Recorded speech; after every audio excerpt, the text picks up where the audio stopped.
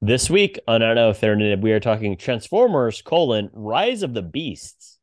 So they're animals that are no, they're robot animal. What the hell? What?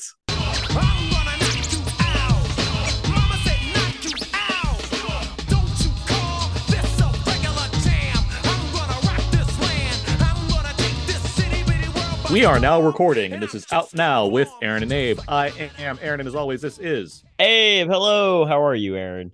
I'm doing well. I have a story to tell about seeing this You movie got we're a going to story talk to about. tell? Yeah, but I'm going to leave that. I'm going to Like leave it out a Biggie? little. I have a little story, but Okay. but I'm going to leave it to when we a little further in. Let's get to All this stuff. right. How are you doing though? I'm doing well. I am in the great state of Texas. It is very hot Deep in the and heart of. deep in the heart of, yeah, the one and only. Yeah, that's so it's very hot even at night, quite humid, but it is what it is. Okay.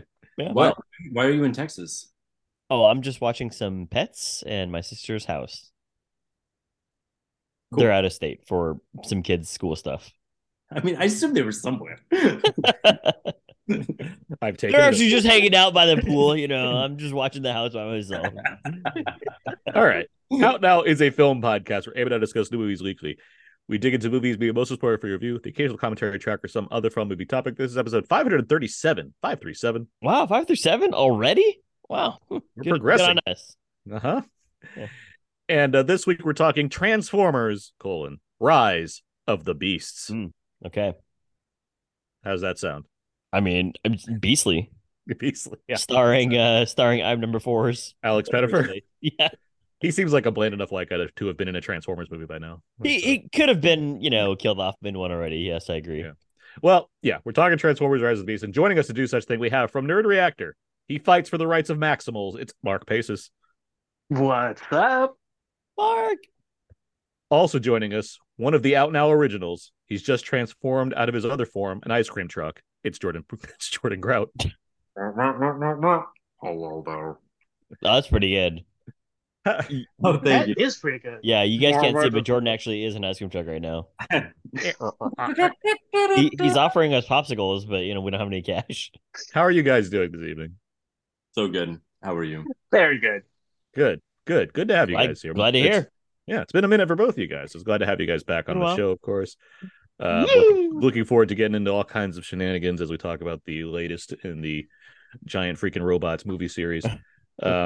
Before we get to that, though, let's get to some show notes. First up, new commentary track. We are in the depths of superhero summer, the theme for this month's summer's I thought you were gonna series say of Augie commentaries. Doggy. We're not there yet. No, We're not even in July. 2 more months. Yeah. But we're doing superhero summer. We're talking about superhero movies for every commentary track for the month of the summer. And this for May we started that out with X2, X-Men United, and this month we did The Mask of Zorro. Oh, Brandon Peters, Scott Mendelson, Mark Hoffmeyer, and I, we talked all about The Mask of Zorro from 1998, celebrating its 25th anniversary, and that was a lot of fun. We had a lot of conversation to go about Zorro. Fun and movie. everything involved. Yeah, very fun movie. That movie rocks. Even while we're talking it over, it's like this movie's so engaging. I know. Yeah. But yeah, that was a lot My of fun. voice keeps on getting higher every time we're talking about it. I know it's great, right? Oh my It's god, good. Yeah. Really Rapiers. fun. Banderas, fun. Hopkins as a Mexican. Well, he's Spanish. He's Spanish, yes. Yeah, yes. get it right. That's way better. Get your geographical references right. Well, we did talk about Zorro for our commentary track, and you can find that commentary along with every episode we do over on iTunes. That's where you can find our show Out Now with Aaron and Abe. You can find all our episodes, and you can also give us a rating and review. Thank you so much in advance. All right.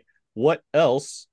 Summer Movie Gamble, Ooh. the 11th annual Heard of Summer it. Movie Gamble, which Jordan, you're actually a part of. Maybe number What is one. Mark not a part of this? I am not. Not this year. no. Mark. Well, that's not his fault. I know, but I thought that we were going to compete against all of our dudes. It's a lot of people to organize. It's a lot, yeah. I think we've got like 12, 13, 15. I think like 16, but it's a grower. Okay. Eventually, I'll make grower. Yeah, we've been doing this for 11 years. It grows. Okay, yeah, keep going. All right, the 11th annual summer movie gamble is in effect right now. We predicted the top 10 highest grossing films of the summer. We're all competing against each other. We all being multiple frequent guests of the show, and once again, Transformers: Rise of the Beasts a possible contender. I know a lot of us had this, if not 8 or 9 on the list, down in the dark horse category, but it did open to $60 million this weekend. Pretty strong. It's certainly that's a good pace to set if you want to get to the near the bottom of the list. Sure. As far as the end of the summer goes, and we'll see. Who knows how well other things do? Yeah. That said, Spider-Man Across the Spider-Verse, $55 million, dropping 54% its second weekend. Not a bad drop for a movie like that when it debuts so high. It has a 225 total right now, which is that's a strong pace. I was like, it might catch up to Guardians 3, and I'm worried. Well, it's right neck and neck of Little Mermaid, which has been open a week longer. That added another 22 million. Small drop, not a huge drop, given the movie. That's at 228 million right now. That's not bad. It's not bad, but a lot of us have Little Mermaid number 2 and number 3. Some of us have Spider-Man 3 or 4. Some are higher, some number 1. Yeah. So no one has Spider-Man number 1. Alternate universe Abe does, so get it right. But the ones that have Spider-Man higher than most, they're in a good spot right now as far as how it looks. Guardians of the Galaxy at another 7 million. Again, small drops on that one. That's at 335 million so far, which is quite high. We'll see where things go with Spider-Man. Slowing down, Little Mermaid, but some are picking up. We'll see. Fast X added 5 million this weekend. Oh, okay. It's at 138 total, which again, most of us picked we thought it'd be fairly conservative Middle for Fast, of the pack, and so it's shaping up to be that way. It did also drop on VOD this week. Not that had a huge impact on its box office, but just something notable. And that's really it as far as the films that are kind of in contention as far as the box office goes. Just to point this out, however, that fucking Super Mario Brothers movie is at 570 million domestic. I mean, it's at 1.3 billion worldwide. They loved that, they loved that family sequence with Mario and Luigi eating pasta. And it's still making money. Like it's gonna keep being here. While other movies go away. Chris Pratt's never gonna go hungry. He's been set for years already. He's a Schwarzenegger now. What? He's I fine. know. What's going on here? No problems with him. But yeah, so that's an update on the summer movie Gamble. Good update. Box office certainly. I mean, as far as movies making money go, I mean that's it's certainly promising just in that respect. People are going to the theater again, which is nice. Certainly picking up even more so than last year. But what else? Okay. You want me to tell this story? Is there a story? There's a bit of a story. Yeah, okay. There's a story. So tell me this story. I'll tell you all this story. Gather around. Okay, yeah. I'm stretching up to the campfire right now. So Transformers Rise of the Beasts. Yes. There was a press screening on a Sunday, which I did not want to go to. Yeah. I wasn't super big on going to it just because it's like driving to LA on a Sunday and it's like it's the weekend. Yeah. I mean, were you gonna bump into Mark? And like Anna and I can do different things. I bumped into a few people that day. Literally. I literally was in that Century City Theater watching Spider-Man with friends. There you go. So I saw that there was a screening on Wednesday, like a fan screening, whatever they want to call it, just like an early screening of the movie. Like buy a ticket. I'm like, fine, I'll buy a ticket to Transformers on a Wednesday. That's fine. So the options around me, the theater that's closest to me, which has a giant IMAX, that one only had it playing in the 4DX theater. I'm thinking, I'm an adult man. I don't need to go by myself to see Transformers in a 4DX theater. That's not the thing that I needed to do. So I'm like, what's the next? That motor oil. Yeah. What's the next? Yeah, I hope that was a thing. One of the senses, motor oil. Just raise it at you. Have any of you guys done 4DX? I have not. No. All the time. All the time. Oh yeah. Anytime it's offered, you're like, I'm there. Yep. 4DX Jordan, is your IMAX. You're not. You have as well. I did it for Endgame. Endgame. Okay. I did it for Fast X. Fast X. Burning rubber all over the place. Yeah. The motor oil is motor oil summer. Motor oil in your face. Mm-hmm. So I've done it once with Anna. We saw Baby Driver. Speaking of, apparently car movies are big for 40. Yeah, really. And it's not like the worst thing, but it's also not something where I'm like, I need to do this all the time. So again, I'm not thinking I'm by myself. Let me do 40X for Transformers. So I didn't do that. I bought a ticket to the next closest theater to me. Now I did this like a week ago. Guys, I do a lot of things in a week. There's a lot of things going on. I can't keep track of every single place I need to go to at a given time sometimes. So, even though I'm generally really good about that. So, I go to so it's now Wednesday. The movie's at 7:00. I go to the theater with the IMAX that I generally go to when I go and see movies. And I'm thinking, because like naturally I don't really think about the fact that I bought a different ticket. I go to that theater and I have dinner. I'm like chilling in the place of having dinner because like I have time. I have a seat. What do I need to get there early for? Yeah. I leave the place. It's 6:50. I get up to the ticket counter or like the guy that's scanning the tickets. I open up my Regal app and the ticket's not there. I'm like, why is my Transformers ticket not here? No. And that's when I'm like, oh, let me open up my wallet. That's right. I'm at a different theater than this one. Oh, wow. Oh, no. You would have thought that I was an Autobot that just transformed the way I got out of that theater, rushed to the parking lot, got back to my car, and raced up to the next theater. You're just like, Peter Cullen, I need your help. Basically. Yeah. But I did it. I managed to. I got in my car, drove up there, parked, not close, ran over to the theater, and I got there like 7. I remember 6:50 is when I was at the other theater. I got there at 7:04. It has the Nicole Kidman AMC ad on the screen. I'm like, okay, good, I made it. Yeah, you made it. Yeah, that's the last there, ad. I sit down. That ends, and so presumably the movie's going to start 7 minutes. Then the movie starts because they're going to play all these like interview reels and stuff with the cast before they start the movie. Wow! Like for one thing, great, I made it, but also why 7? That's such a specific number. Yeah.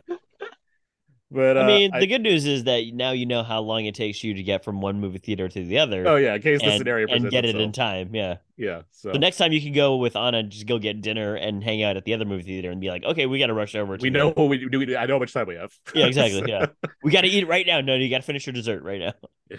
So that was my adventure in making sure that I saw the entire Transformers: Rise of the Beast and not just I don't want to shave out. There's some crucial minutes at the beginning there.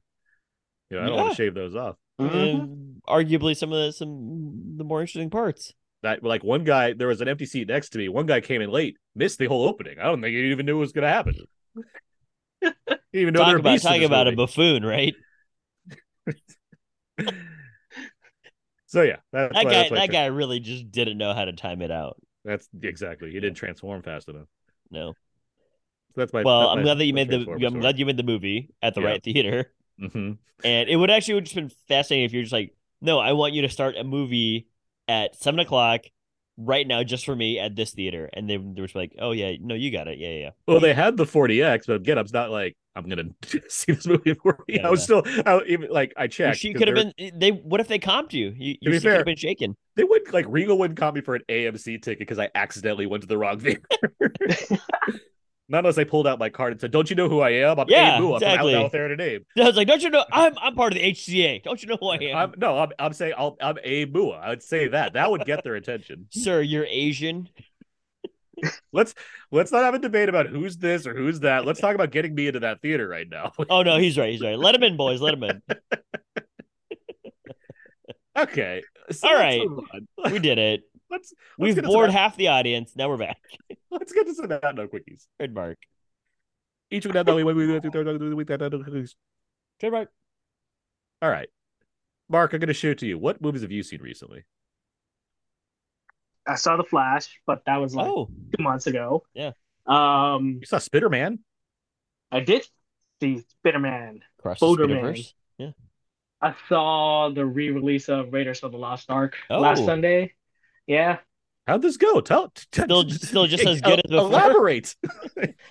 I mean, it was basically when I saw Spider-Man at that Century City, I basically hung around for a little bit. Mm-hmm. Saw, a couple people go to the Transformers, said hi, and then went straight upstairs to go see Raiders of the Lost Ark. It was nice.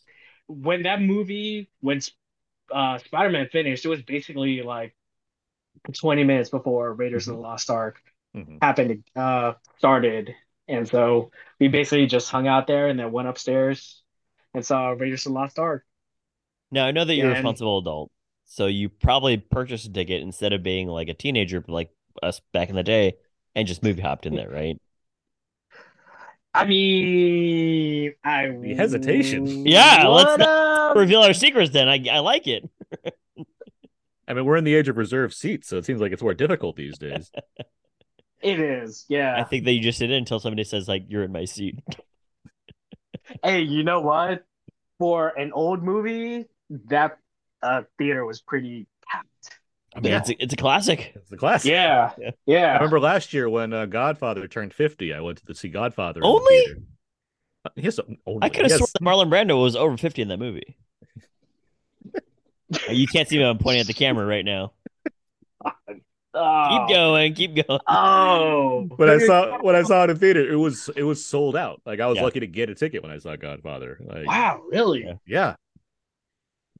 Good movies are was good. It a one-time, Was it a one-time only thing? It was like a Fathom. I think it was it was like the Fathom event 50th anniversary with it looked and sounded good, which was rare for Fathom. So was this. This was the Fathom event too. Oh, okay. Yeah. When Raiders turned, I guess 35, 30. No, what was 2013? Or 2012. Whenever that was. That was 9 years ago.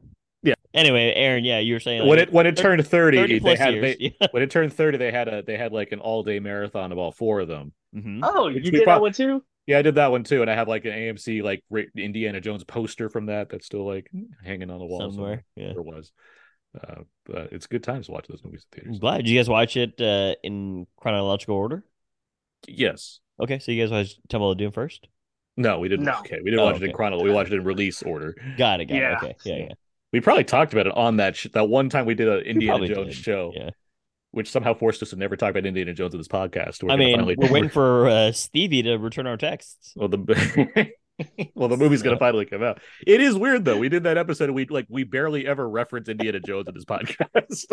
I mean, we do call it one of the best movies ever made. I know. It's just like we retired Indiana Jones somehow by doing that episode. It was like we said all we need to say. We're done. But now we're opening the box, guys. this July 4th week. Jordan, what have you seen recently? Ooh, I've only seen Spider-Man. Okay. And it's great. It's brilliant. I don't know what else to say that hasn't been said. I haven't seen anything else really. I want to see Little Mermaid. Haven't seen it. I saw Guardians. Amazing. Loved it. Yeah. I have no time. I'm so busy. Yeah. So I had to see. Busy growing a beard, Aaron. Leave him alone. But I too have a Transformers story. Yeah. Let's everyone has one. I gotta think of one too. The Spider-Man. Do you want to tell this Transformers story now? Oh, when we get to it. When we get there. Okay. All right. Got it. Yeah. Abe, you were absent last week because I believe you said you were too afraid to talk about Spider-Man with us. That's right. Yeah. I was like, oh, spiders documentary. No, thank you. And it turns out you guys weren't talking about a spider documentary. You guys were talking about Across the Universe. So I should have just been on. No, I was at my sister's baby shower event. So thanks for covering all that stuff last week. I thought the movie was incredible. Capital I incredible. It's probably one of the best movies of the year. I thought that it ran through an entire range of emotion. I listened to the episode you guys did. You guys had a great chat with we had Todd and Zach and Eric. Yes, thank you. Yeah, and somebody else too. Eric, right? All three. Yeah, I said Todd, Zach, and Eric. Yeah, all three. There you go. Yeah, so it was a great discussion with all you guys. Ran the entire gamut of emotions. I felt that betrayal in my heart. I've seen it twice at this point. I watched it back to back. There you go. I watched it one day, and then I was like, no, we got to go watch it again. Oh, there you go. Then I was going to watch it. Yeah, it's the best. Yeah. when you like a movie so much, you're like, let's go again now. Exactly. Yeah, and I'm just like, I kind of have to go see this in a very large theater screen, so I went to go check out in the San Francisco IMAX, and it was a nice big screen. Oh, and that's a big screen. It's quite large. Yeah. And we saw Elysium there. It had some interesting, high speed frame shots that were slowed down. And Jodie Foster, she's protecting everybody with giving them not universal health care. But Across the Spider-Verse, I genuinely was in love with it, enamored with it, whatever you want to say. I hope to see it again a third, maybe even a fourth time. I kind of made a joke to myself. I was like, oh, I should watch it every day until it is taken out of theaters, and just use up this AMC A-lister pass. But there you go.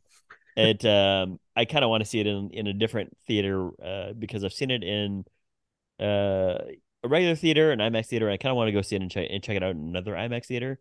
What about 4DX? Or ScreenX. Do they have a ScreenX version? If they're gonna do 4DX and just be like, here's some web in your face, I'd be like, this is a little much, guys. I don't know what this is. It smells funny. Please don't do this again. It's very thready. I did that. You did that? I did that. Like you're the one shooting. What do you smell? You got flipped in the face? Yeah. Yep. But it wasn't like, like water. It was just an air blast. Like, air blast. Okay. So when they shoot a spider cat in the mouth, like, you just get blasted air in the face. Yeah. I didn't get anything for that. I thought so too. Oh, I thought that was gonna happen, but they did not do that. That's a missed opportunity right there. Yeah. Well, we'll make it up to you one day, Mark. When you're watching it again, we'll blow air. Yeah, we're gonna sneak into your house and just be like, surprise! Just press air. Yeah, exactly. Oh god. Oh my god. We're not gonna No Country for Old menu, but we're definitely gonna do some different air compressed air. Anything else, Dave? Just watching a lot of Bob's Burgers with the nieces, but then they left. Okay, and you can't watch it anymore. I'm watching it by myself, but it's just not as fun when I'm explaining these jokes about why this lettuce joke that Bob makes is hilarious. All right. Well, I've seen a few things that I'll go over now. First, I'm going to re-shout out once again The Angry Black Girl and Her Monster, because it's a really solid movie and it came out in theaters this week. But also, I had a chance to interview the director of Bomani J. Story. Which is that's up on We Live Entertainment now, and I'll post that. I'll link to that in the show notes. But just a good movie. I really recommend it. I watched the documentary Arnold, the 3-part Netflix documentary. Yeah, that's about Arnold Schwarzenegger. Obviously, it's divided into 3 parts, as I mentioned. It's divided up as his bodybuilding days, his movie days, and then his politics days. And obviously, there's personal things going on throughout all of them. It's a good doc overall. Weirdly, it's the middle chapter that focuses on his movie stardom that's probably the weakest.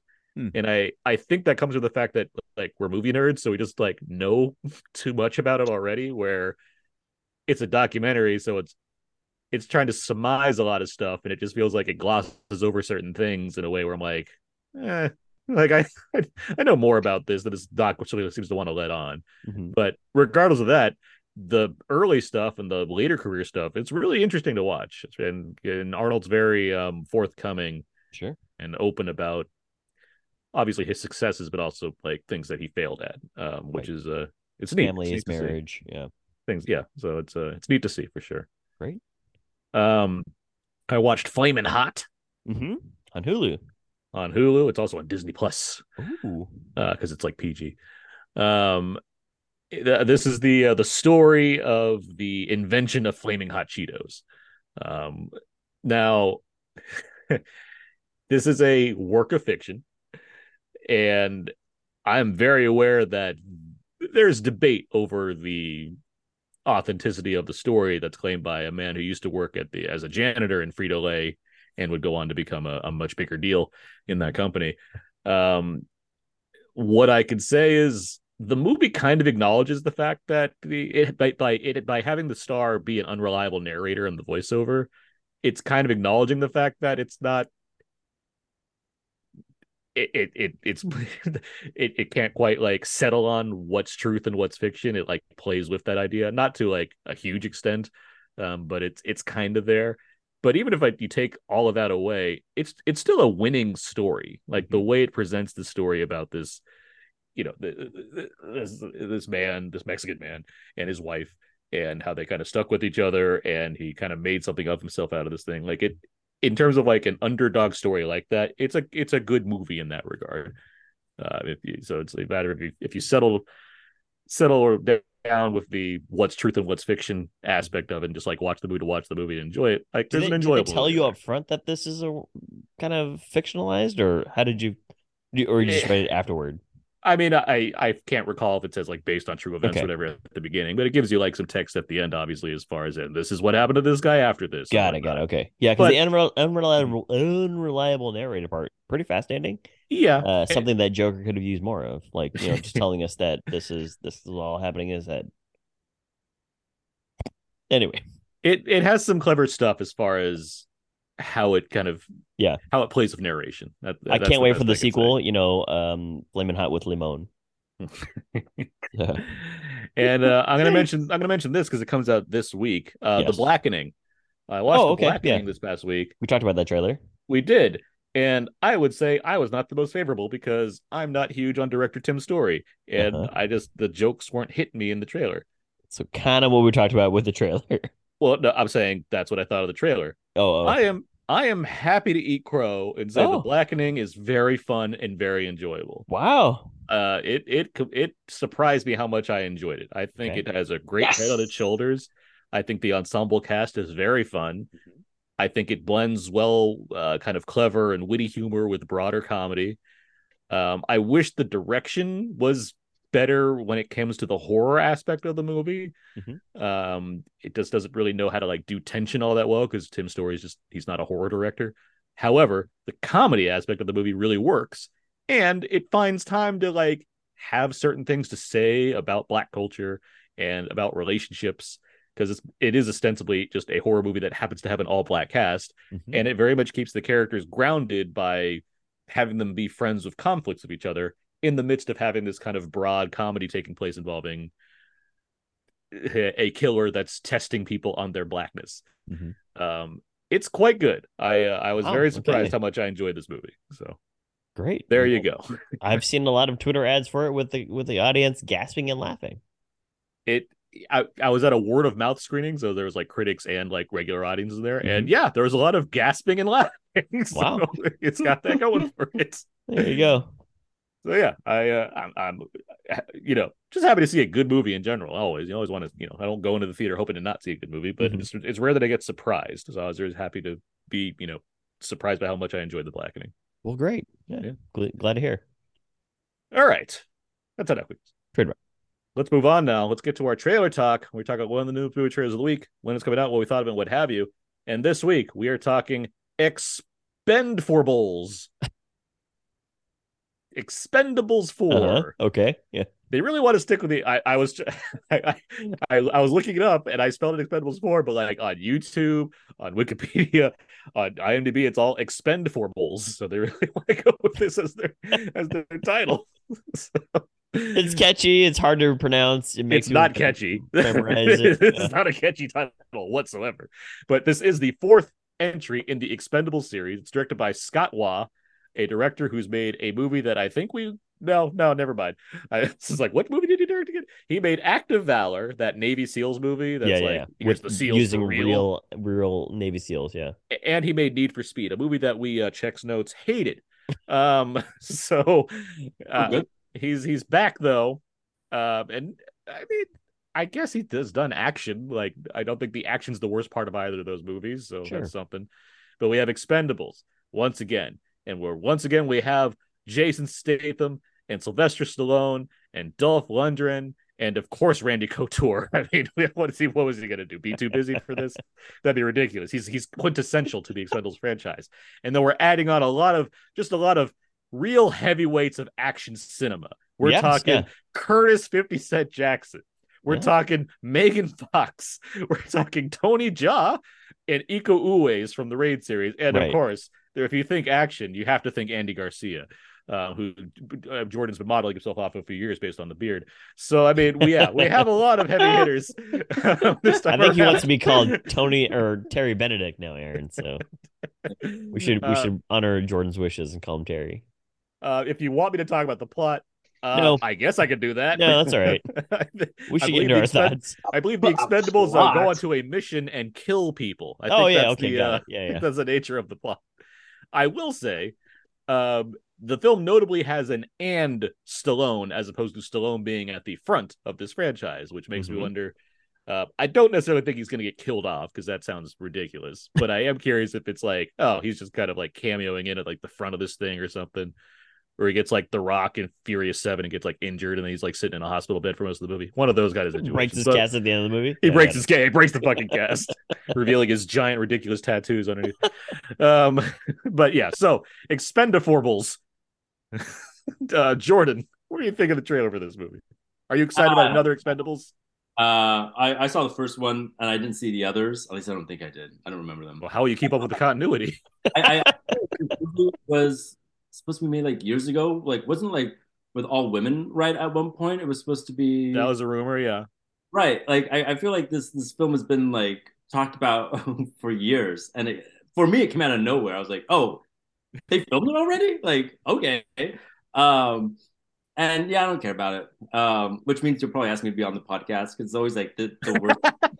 Well, now you ask me like, I want to be asked on like the Barbie one, the one I'm looking forward to the most. It's always going to be like Expendables and Transformers and Space Jam, and it's so yeah. The only way I'll see it is if you ask me to be on the podcast for it. Oh, as I mentioned before, it's funny that Statham, like, so in the trailer he's dating Megan Fox, but isn't Statham married to in real life to what's her name who replaced Megan Fox in Transformers? Like Rosie Huntington, yeah, Whitley, Statham. Sure. They have like 2 kids together. Yeah. Wonder how that was. I mean, I'm sure professional, but I'm sure there was a part of him that was like, oh, awkward. But yeah, I don't care, and I like Stallone. I'll always defend Stallone when people don't. When people bash Cliffhanger, I'll defend it. Cliffhanger's great. Cliffhanger. That movie rocks. Cliffhanger. Turned 30 this year. When people bash, I don't know. He kills Leon by like throwing his body against a stalagmite. I like how you said Leon. Like we're all cool with Leon. We know who you're talking about. Yeah, Cool Runnings Leon. There's only one guy who is named Leon. Only has that name. Yeah, Leon from above the rim. You know. Yeah. But yeah, the series has gone a long way from claiming to bring all the heavyweights in one movie. So it's still doing it. Did I hear 50 cents? Oh yeah, I feel like he's too old for that role, right? He's supposed to be like the new guy. Yeah, but he's also like 50 45. Cent's ageless. That's what this is true. He's in his 50s. I like that the poster, like everyone's last names, and it's like, what do we do with? I guess we just write 50 cents. Nobody knows Curtis Jackson. That needs to be like for someone in their 20s, not someone in their 50s. Well, they do that in every other movie, but they get killed off in the first scene. What I know is that this movie has many men in it, so it's got that going for it. There you go. Mark. Good one. Good one. I understood that reference. Hate it or love it, the underdog's on top. Mark, I want to know, what are your thoughts on Expendables 4? Are you looking forward to another one of these? No, not after Expendables 3. I mean, I loved Expendables 1. Expendables 2 was okay, but then Expendables 3 came out and I was like, oh no, all right, I'm done. I'm done with this. And then when Expend 4 Expend did we not learn from Ben Forstick not to put the number 4 into titles? Because that just, especially if it's like everyone's just gonna make fun of it. Spend 4-ables, expend no, just keep it Expendables 4. Just keep it. Yeah, it just doesn't work. So, I mean, I watched it and then I laughed when Stallone said family because I just had Fast and Furious vibes. I'm like, all right, that's where the Fast and Furious and Jason Statham connection and family that's a crossover event next year, guys. Expendables and Fast and Furious, 2 very, ridiculous franchises crossing over with each other. That's a $1 billion idea right there. I don't know why Lionsgate and Universal doesn't do it. And if they do, I mean, you heard it here first, guys. Yeah. That's the $1 billion idea right there. This is a free podcast. Mark Pace is movie executive over here. Yeah. I'm giving away free money right now, basically. We do this every week. Yeah. Just get the deal done. Just get it done. Get the deal done. Well, Abe. Yes. Where are you with Expendables? No thanks. I think that I've seen a lot of the Expendables movies and just thought to myself, oh, maybe it gets better, and maybe there's gonna be something that actually propels me to want to watch it again, and it just never has happened. Like, even when they kind of tease Chuck Norris, he shows up for like a scene, does some Chuck Norris shit, and then like is out. Like, even Arnold kind of did your whole entire like, let me pretend like my arm's in a cast and then like come back later. That doesn't happen, but it's very short lived as well. And I get it. Stallone he still wants to be a staple in Hollywood, and he feels as though this franchise is probably going to be, like what Mark was saying, kind of matched along the same lines as the Fast and Furious franchise, in being this. Not, I don't think it's going to be like a cash cow, but I think it's going to be something that people are familiar with because they have seen the previous criminal movies. But I don't know what you're trying to accomplish here by just having. I guess if you're going to give the franchise up to Jason Statham, that might be something worth checking out. But I'm very lukewarm on this. I mean, I don't think he's a smart enough guy. He doesn't think it's going to be like the next giant thing, but he's doing another. I mean, it's been 10 years since Expendables 3. Has it? It's been 9 years. Yeah, 9 years and change. Not long enough. So I mean, it's like Jordan, you said, like, yeah, 3 did not do very well. Like, it stalled out. And part of it was because it was PG-13 after 2 R-rated entries. It's like, why do you go down? This one is wasn't it leaked too? It was leaked as well. Yeah, that can sometimes be negligible, but it didn't help. Sure. And this one is going back into R-rated territory for whatever that's worth. I like that it's following the Mission Impossible pattern of every director's new every time out, right? It's got all those really really different takes on the Expendables movies. Yeah, sure. Yeah. Did Stallone direct the first one? He directed the first one. Simon West of Con Air directed the second one. Patrick Hughes of Red Hill. It's a little small, but did he do like he's done the Hitman Bodyguard movies since then. That's what he's moved on to. And then now we have Scott Watt. I mean, these are all directors that can do action regardless of how good their movies are, which is like, well, that's something. But as far as this goes, I haven't been a big fan of this franchise. I think it kind of, I wasn't big on the first one. I thought 2 was kind of its peak as far as getting close to what the premise sounded like, as far as getting all these stars together. And then 3 was bad. So like another one of these with even less of like the main, like the huge stars than we started with. Not the most enticing offer at the second, regardless of the fact that, our main man Randy Couture was able to come back as his legendary character Toll Road. But I mean, you're putting Iko Uwais and Tony Jaa in a movie. That's fascinating. That is cool. Yeah. I'm big on that. And I mean, I always see Jason Statham movies. It's like I'm not going to not watch this movie, but I'm also not thinking like, oh, this is going to be amazing. Sure. So maybe I'll be surprised. Maybe I think I'm most curious about the stunts and choreography and cinematography, all things considered. Because if you're having Iko Uwais and Tony Jaa in a movie, I really hope I get to see them doing things that they're capable of on screen and not just a kind of watered down version. So right. We'll see what happens. Amen. Yeah. But Expend4bles arrives in theaters September 22nd. Right after the summer. Right after the summer wager ends. Yeah. Okay. Well, we did that out of the way. We did it. Let's move on to our main review for Transformers: Rise of the Beasts. For centuries, our kind has stayed hidden on Earth. But darkness has found us again. Prime. This is about the fate of all living things. Unicron is coming.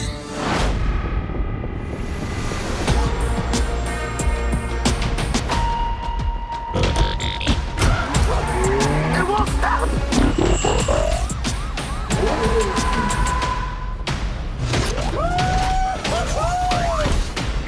Back up! Oh, I thought we were boys. You want it? Come and get it. You brought a human here? I'm nobody. I ain't even seen nothing. I'm not even seeing anything right now.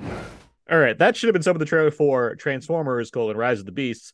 We know what happened. Michael Bay's Transformers launched in 2007 and was a tremendous hit. He went on to make 4 more of these, culminating in 2017's Transformers: The Last Knight, which was not a box office hit. In 2018, Leica CEO Travis Knight directed Bumblebee, a soft reboot for the series. Also not the biggest box office hit, but it received some of the best reviews of the series. Now we have a follow-up to that film, Transformers: Rise of the Beasts, directed by Creed 2's Stephen Caple Jr.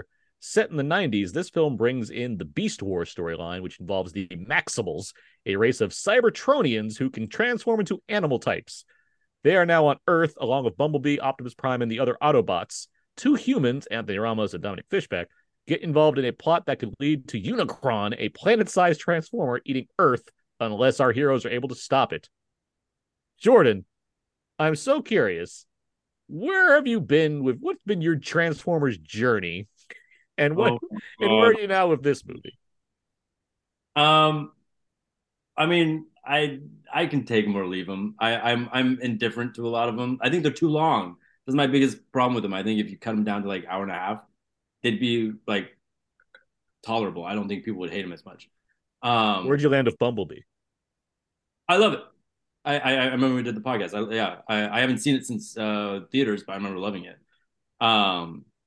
And this one, it's so original, right? When you know that sky beam that they have in this movie, never seen that before. Whoa, that was so cool, right? God, this movie. So I saw this and I fell asleep. I fell asleep like 30 minutes in, and I woke up as it was ending. And I was like, shit, I gotta see this again now for this podcast. I was so. Did you go to the right theater, or did you pull an errand? Because maybe you caught the tail end of he went to the too comfortable theater because he went to sleep. I did, because I saw it at the Dolby Cinema at the AMC. Oh, those are very comfortable. Yeah. Yep. And I was not into it. Like 30 minutes in, I was like, oh my God, this movie has to be like over soon, right? And I looked at my watch. I was like, God damn, it's still previews. It's gonna be a long one. And then I fell asleep. But I also had like 3 cocktails, so that didn't help. I was like, oh boy. So I saw it again. You're welcome. And this movie kind of sucked. I was bored with it.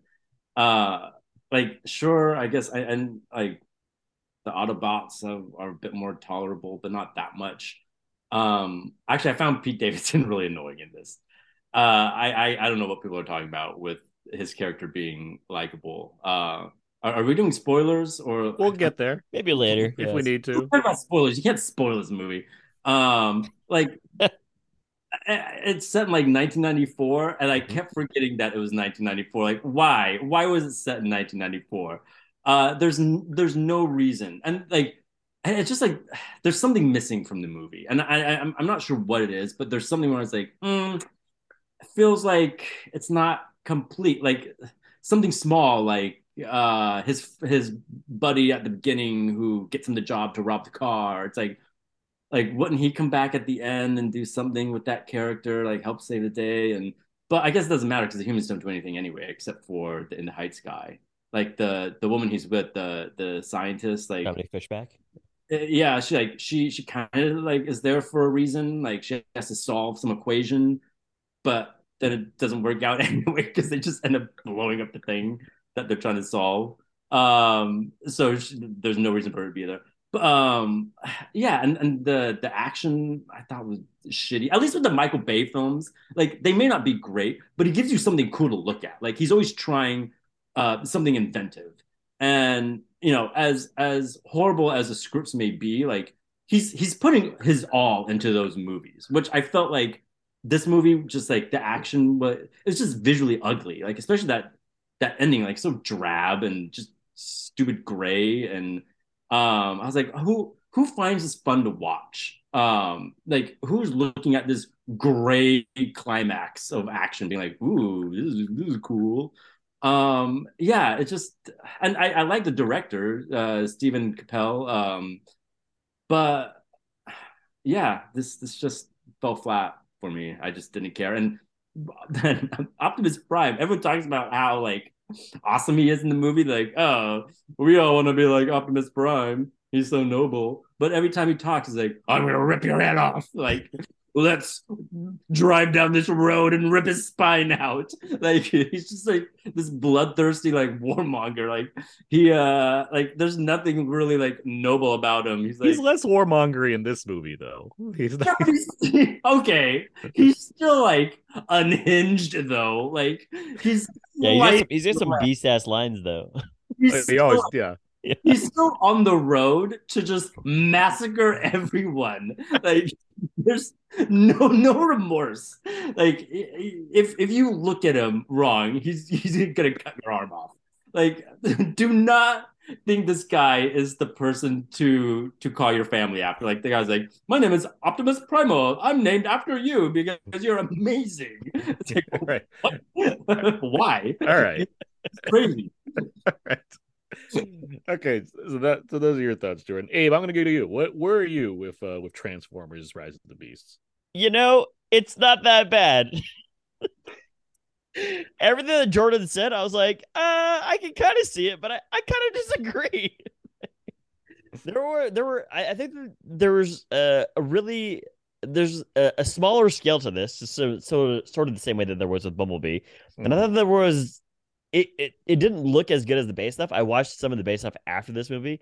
I was like, oh man, Beige is like he's making those animators work overtime. Like this stuff looks incredible on all the machines transforming, and also I agree that maybe some of the fight scenes are much more inventive. They're also a larger scale.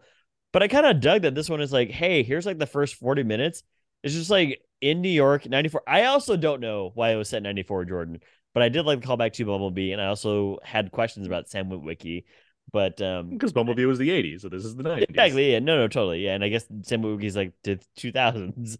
But with 94, well, this is like it's playing really fast and loose with whether it's a reboot or not, but it's leaning more towards nothing makes sense after this if this is not a reboot. So it's like I'm on the same page, which is why I kind of just threw that part out the window. I was like 1994 shows up on the screen. I guess it's 1994, but it after a while kind of just forgets it.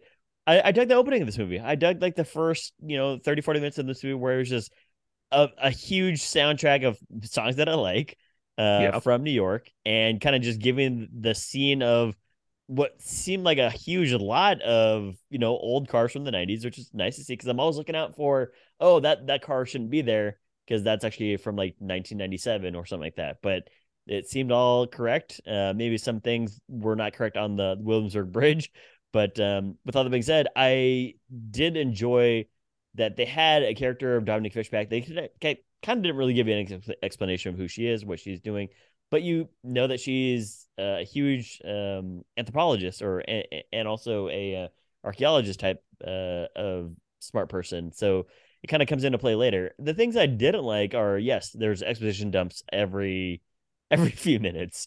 They're always explaining the same things over and over again, but like, well, what is this thing called? Unicron. He's a giant world-eating monster. Didn't you watch the first 10 minutes of this movie? But did you see the 86 movie?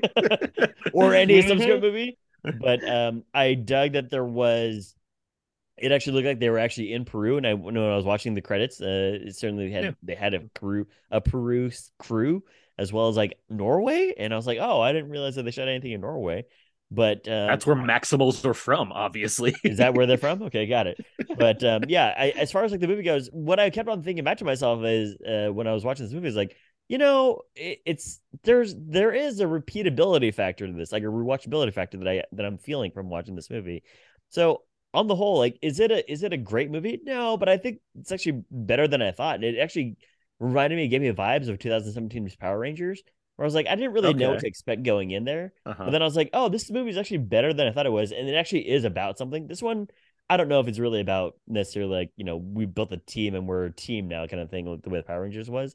But it certainly has like a smaller scale to it, which I dig because I think that Stephen Cable, as we've seen in Creed 2, he's able to kind of continue on stories. I don't know. I haven't really seen his other movies, but he's only got one other one, which is like a small indie movie, like a feature length one. Got it. Yeah. But he's able to carry on franchises with the sort of like a sensibility that it does look after these characters. Like it kind of expands characters more. I'm not saying these characters are like the deepest, so please don't call me out there.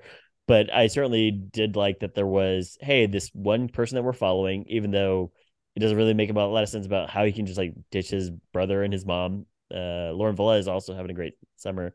But then also Dominic Fishback and kind of just going off on an adventure. It's not terrible. It's not terrible. I was surprised. Okay. Mark, I want to hear from you. What are your thoughts on Transformers? I did like it too. I thought it was one of the Bumblebee solo movie, withstanding. I thought it was one of the better Transformers movies to the first one. I know that's really not saying much because the second one was awful. Third one was decent. Fourth one was awful. Fifth one is worst movie I've ever seen in my life. Last Night is one of the very, very, very few movies that, I just stopped watching and never look back at, yeah, you know what? I want to go back and, try and finish The Last Night. I want to give it a chance. No, no, no. But this one, I mean, I loved how, they were able to integrate the 86 animated movie storyline along with the Beast Wars storyline. Because I was never a Beast Wars fan to begin with. That early TV show CG, me neither. Look. And like we're the same age, and like I feel like that just skipped me over completely. Oh, you guys are both wrong, right? So you guys can both leave. I'm not saying it's bad. Yeah. I'm just saying. I just never caught up with you. Yeah, it just wasn't a thing. Like I wasn't sitting there being like, of the shows I watched, this was one of them. It just avoided me somehow. Yeah. I mean, it just kind of reminded me of like Reboot. I know that's another animated classic as well that people love. Yeah, but like Aaron said, it just skipped me. And so watching this, I'm like, oh man, this is what I've been missing with Beast Wars this entire time. And, I just like the whole integration of both storylines. I thought Scourge was, an excellent villain, probably the best one in the entire, franchise. I'm probably one of the very few people that did like that great, action-packed ending towards the end. There are a lot of surprises as well. Like, I don't want to say what it is, but that there's a notable thing that takes place at the end. Yes. Yeah. That post-credit scene, got me really excited for what's to come. Hopefully, interesting. Yeah. Hopefully they don't mess that up, but they probably will. But I mean, I just want it to be done right, is what I'm saying. And yeah, I thought Optimus Primal was awesome. Ron Perlman was probably the best voice that they can get for Primal. Yeah, I just thought it was really well done, and I just thought I'm not saying it's like the best movie this year, because that's still Spider-Man, Guardians, but I just had fun with it, and that's the whole point of going to movies is just sitting down, eating popcorn, being entertained for 2.5 hours, and then coming out. It's like, you know what? That wasn't a waste of time, and I thought it really wasn't a waste of time. There you go. Well, Jordan, you're all on your own this week. I feel awkward. Whoa! I wasn't sure what to expect from Aaron. Yowza. I had fun with this movie as well. I'm not gonna. It's weird because it's like I wrote a review on it, and I feel like I'm underrating it with like the number, whatever that's supposed to mean. But like everything I wrote about is like, this movie's good. Like it does the job. It's not as good as Bumblebee.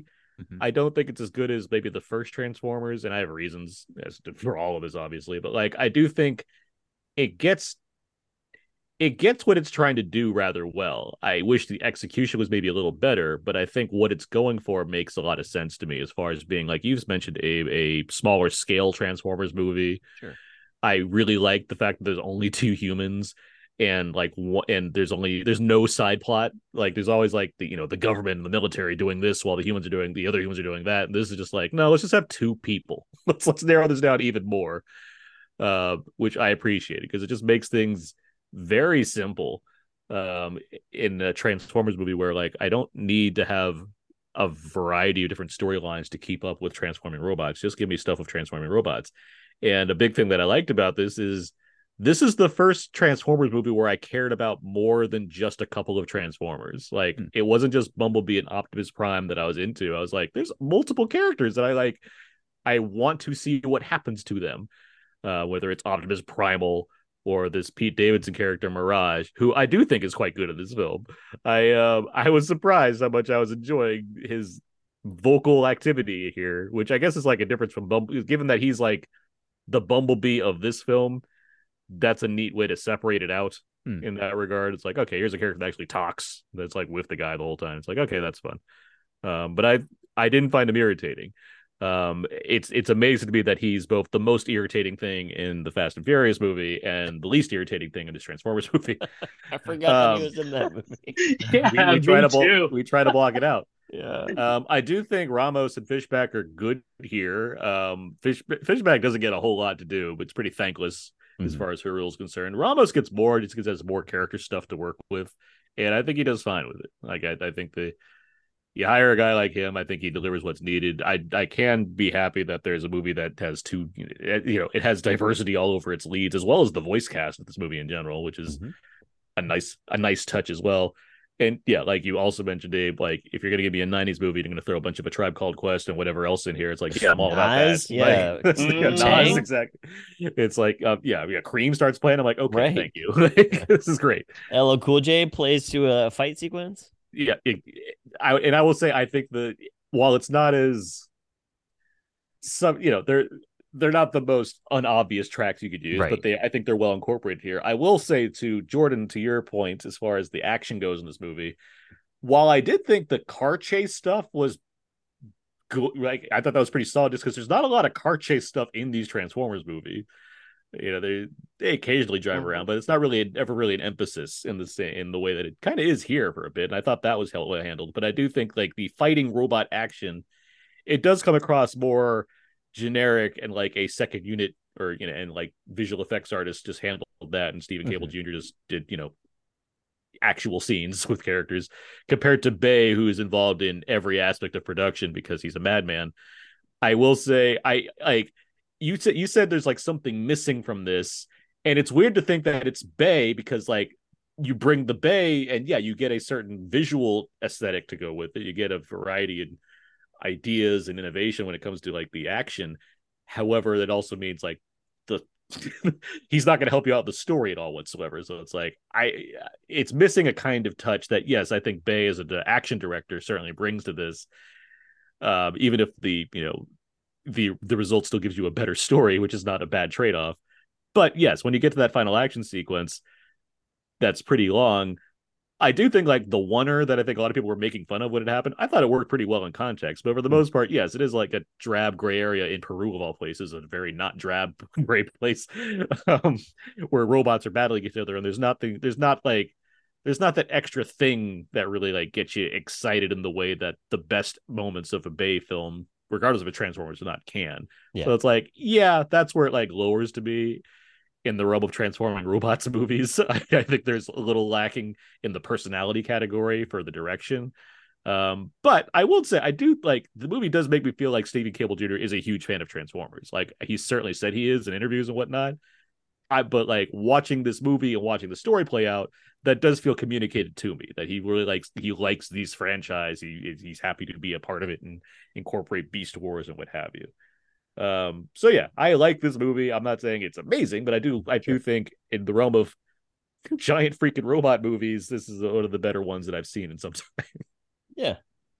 Well, like with like that may not have like again the visuals that Bay brings, but it delivered like really solid characters with Anthony Ramos and no, in Bumblebee. Okay, yeah. Haley Stanfield. You're Bumblebee. Okay, sorry. Yeah, and even like John Cena in that movie, like you got like characters that you really wanted to follow. And in this movie, I was like, well, I don't get the visuals, I don't get the characters. Why am I here? Like, okay, like I Jordan, Anthony Ramos, Noah, his little brother has sickle cell anemia. He needs money. He calls him Sonic. He can't get it without working with Transformers. Jordan, Jordan, you actually have an interesting point, because I hadn't thought about it until you just talked about there, where it's I guess that the characters are fairly thin compared to the other movies as well, but I still think that I don't think the other compared to Bumblebee. Sorry, compared to Bumblebee, but I think that's because Bumblebee, who's the director on that? The Leica guy, I forget his name. Travis Knight, yeah. Phil's son. Yeah, exactly. Billionaire son. But I just think that he has a better grasp of telling human stories as seen from every Leica movie that's ever been made. That's kind of like where it's like, yeah, that's why I was saying that Stephen Campbell, he seems like he's a guy that certainly can carry on a franchise and gives it an emotional oomph. But I think that the storylines within Creed 1 are better than Creed 2, where it comes to characterization of people, right? So that's kind of what I would say with the Bumblebee thing. I don't disagree with you though. And come on, killing Bumblebee, it's so played with such drama. Because it's sad. You don't want to see him get hurt. It's Bumblebee. I wonder if he's going to return. It's PG-13. I knew that something else was up. It's also not the first time they killed a Transformer. Exactly. And then brought him back later on. Yeah, it's like hey, and fool me once, shame on me. And they killed off Optimus in the '86 animated movie. Well, the '86 one is bold because he stayed dead. Exactly. The '86 movie is brutal and it's great. It kills off two major characters in the opening action sequence, and it's like, deal with it, kids. And it's like, okay. It's like, what? I don't understand. What? Yeah. I can't. If we want to talk about great Transformers movies, the '86 one is fantastic. It has a that's still the soundtrack. Best one. That is a great soundtrack. Sure. It has Orson Welles' Unicron. It has all kinds of things going on that make it a really fun movie. But this movie, guys. Something I also want to mention, we talked about like a smaller cast. Like I also dug that there's like a smaller core group of Transformer cast as well. Because there's like RC, Mirage, Bumblebee, and Optimus, right? I don't know. And there's also others that we're introduced to, but of that core Transformers group, that's them. And then I kind of know what's going on over there with like the Beast Wars guys as well. The thing that I kind of was curious around was like, who are these people that are in Peru?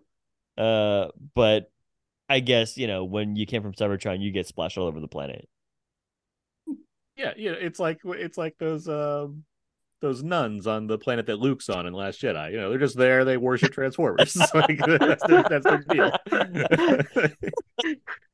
Okay, appropriate. Yeah, I get it. Now let's back up a second, because we have not talked about these Maximals very much at all so far, beyond the fact that Rob does a good job.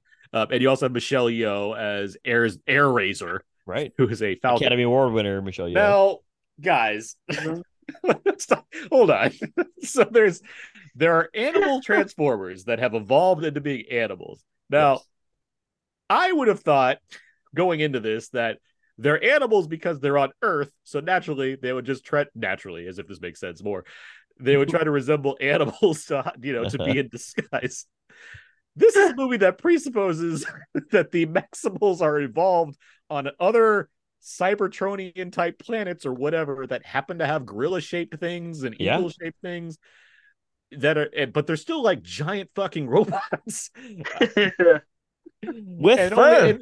And only then, once Unicron destroys their planet, do they go to Earth, where there happen to be gorillas and eagles and whatever the hell else. It's a Spider-Verse situation. It's just Earth 313 or whatever. But even then, like, it's not like Optimus Primal is the size of a gorilla. No, he's like a small building. Yeah, he's huge. He makes Rampage look like a joke, but. Yeah, the thing that also was, Aaron, I was just like, wait until you see that there's like a Velociraptor one. It's just, there's no, and I kind of admire the movie doesn't even attempt to justify why they would be shaped like, and they have fur. Right. There's no like they just evolved, and that's how they evolved. And it's like, what? Why would they evolve this? Pretty much. Yeah. What does this disguise have? They live in the jungle. Perfect. I have no answers for you. They live in the jungle, so naturally they need to be characters that are agile, but they're robots, so they're also bulky. I guess that's why he looks like a giant gorilla. Do you think the caretaker just like has given them oil over the time? Just like make sure that they don't squeak as they get older. Like I don't know how they because they've been there for thousands of years. Thousands of years, yeah. It's like I don't know how they've. It wasn't like yesterday they showed. There's like they've been like in secret. I don't know how they've stayed. Like there's this talk about how the area is loaded with energon, but the energon needs to be heated up to the heat of a. It needs a 1.21 gigawatts event. Yeah. Yeah. So it's not like the monks are sitting there like burning energon and giving it to them. No. That's where I think that Jordan is correct about like, hey, the story is kind of thin in that front because it's incredibly thin.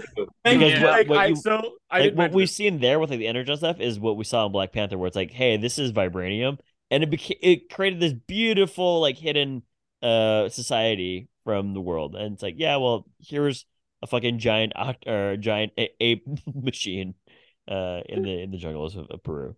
I watched every Transformers movie leading up to this. Wow! Somehow I pulled that off. I remember Jordan the very long, which includes The Last Night, and boy, like every plot is exactly the same in these movies. There is a prologue that explains some random object that got lost in time or some whatever, and then we get to the idea that Transformers that never went to Earth before have actually been to Earth all the time in the past. and they come to Earth, and the good ones find humans, and they're like, we gotta find this thing that exists before the Decepticons do.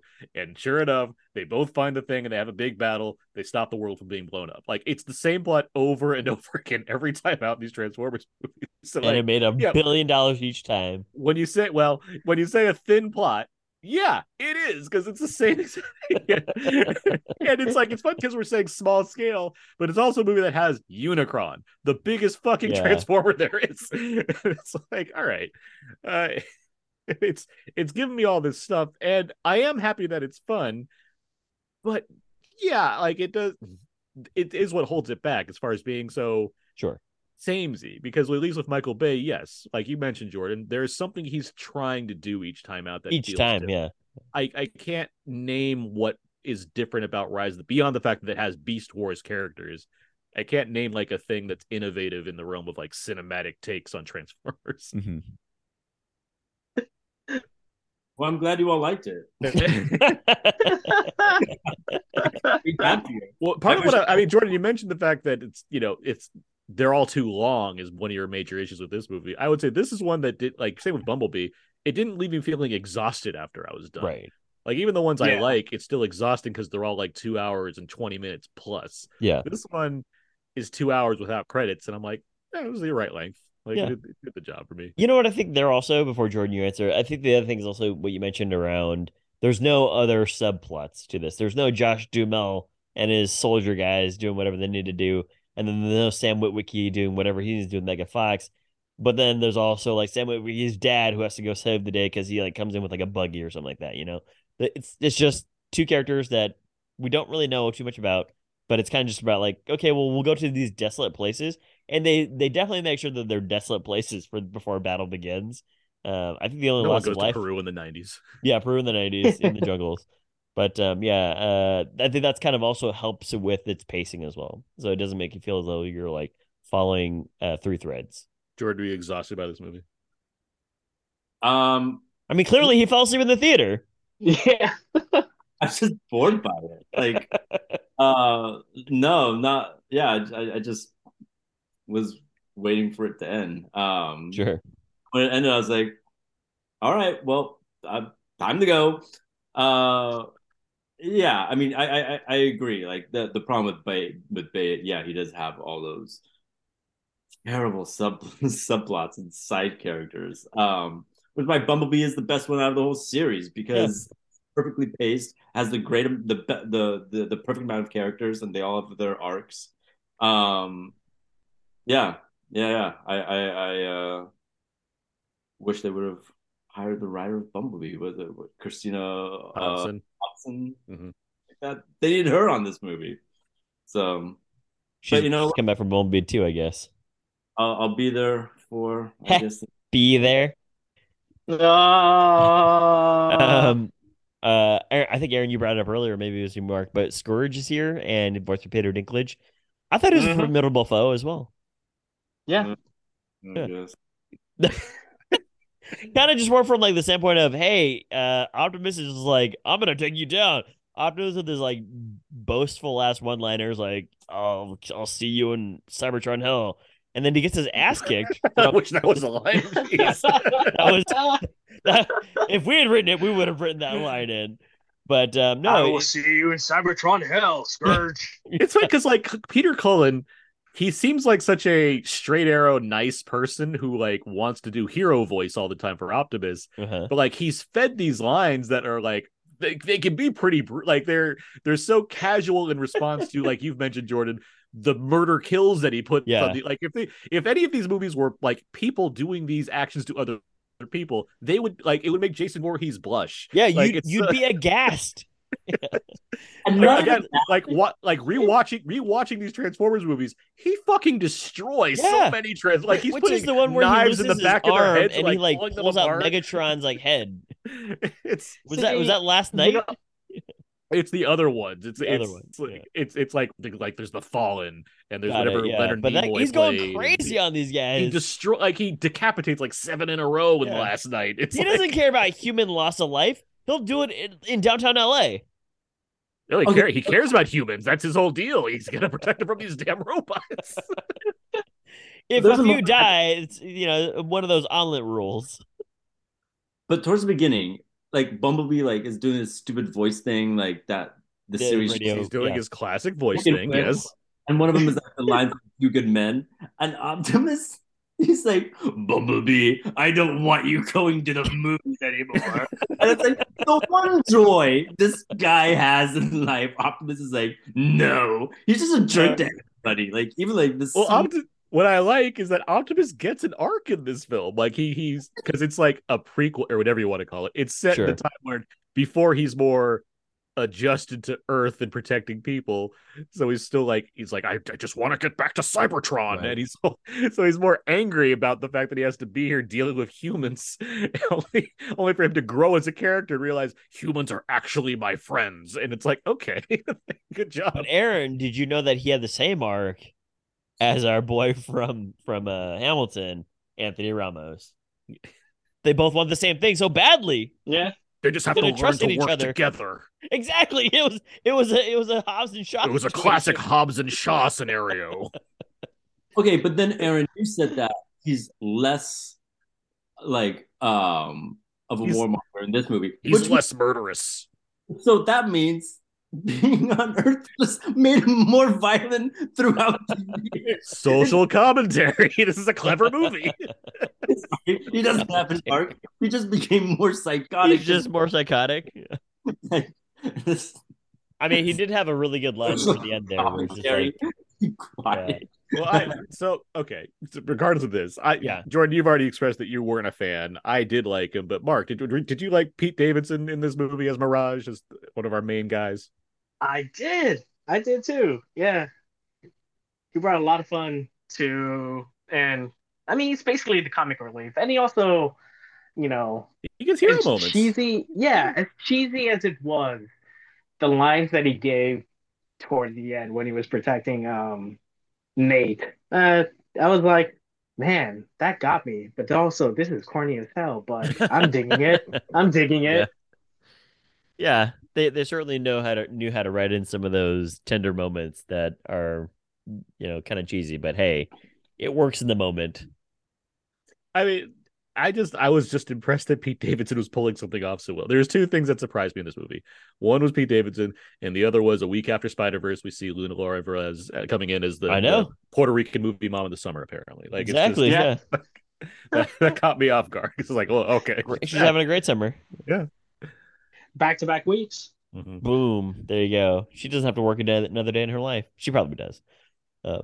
She also extra money, though.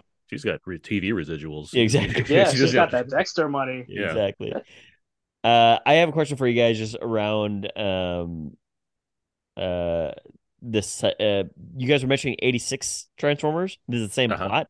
I have never seen 86 Transformers. It involves Unicron. Oh, okay. Yeah. I was like, wow, they even go to Peru in the 86. I mean, it's Transformers plots don't vary all that much. Pretty much. It has elements that are similar, but obviously it has the Beast Wars stuff that didn't exist yet. So it's like, and Megatron doesn't turn into Galvatron. It's just Scourge. Got it. Okay. I certainly recommend the 86. For one thing, it's 80 minutes. It's not a hard watch. But it's incredibly good. It's really good. It's for what it is. I didn't see it until I was an adult, so I'm not just saying this as as a kid I loved it. I watched this movie as a full grown person, and it was like, this movie rocks. Got it. Yeah. Okay. I'm the same way too. Yeah. Understood. Yeah. I was like, okay, well, I guess I've got to give it a shot now. And Optimus, is he also telling people that they need to die in that movie? Let's not talk about but let's just let you discover. Okay, all right, yeah. I'll report back. In the next 900 days, I'll report back. I think I would have a lane. Honestly, I hope you do. I really want to know what you think of Transformers the movie. And its awesome soundtrack featuring Van Halen and Weird Al Yankovic. A combo. Never thought I would be, happy to hear. Yeah. Hey, don't forget. Damn, what's his face? You got a jump. You got the touch. You got the touch. Steve, that guy. Okay, yeah. Steve, what's his face? Stan Bush. Stan Bush. Yes, there we go. Stan Bush. There you go. Got it. And then Marky Mark tried to claim it in Boogie Nights, and it's like, that's a Stan Bush song. Yeah, just stop. Just stop. Any other thoughts that we not doing? Like, I'll say this: I do think as much as like the action, I think is not at its best compared to other Transformers movies. I do think like Paramount's always got the visual effects right for this stuff. I do think it looks good, especially in an age where we're starting to see the seams in certain Marvel movies, among other things. I'm happy that ILM still is like, let's make sure the Transformers look good. I thought it was a good looking film in that regard. Any thoughts there? Agreed. I also would say that, this is, I think, in line with what Jordan was saying. The action sequences are cool and they're kind of like interspaced throughout, but they also lack a what we were talking about with Expendables 4. I hope that Expendables 4 does not go this way, but I have a feeling that it might. The action sequences here kind of lack a fluidity. So you're able to see, people jumping over like laser cannon fire and what have you. But at the same time, like I don't know what the geography of this battlefield is. Like it's kind of just like bits and pieces of people just like doing cool shit.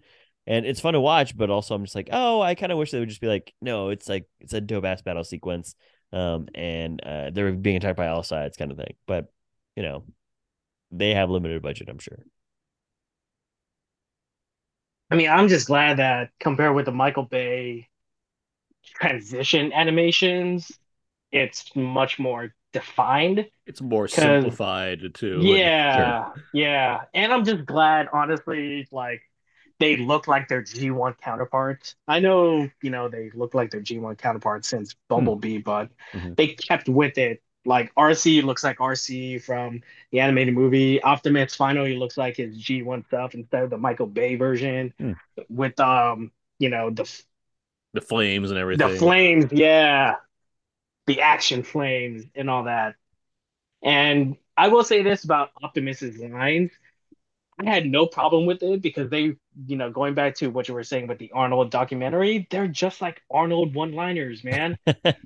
It's a good point. They're basically Arnold one-liners. And I'm okay with it. I mean, that's his deal. Yeah.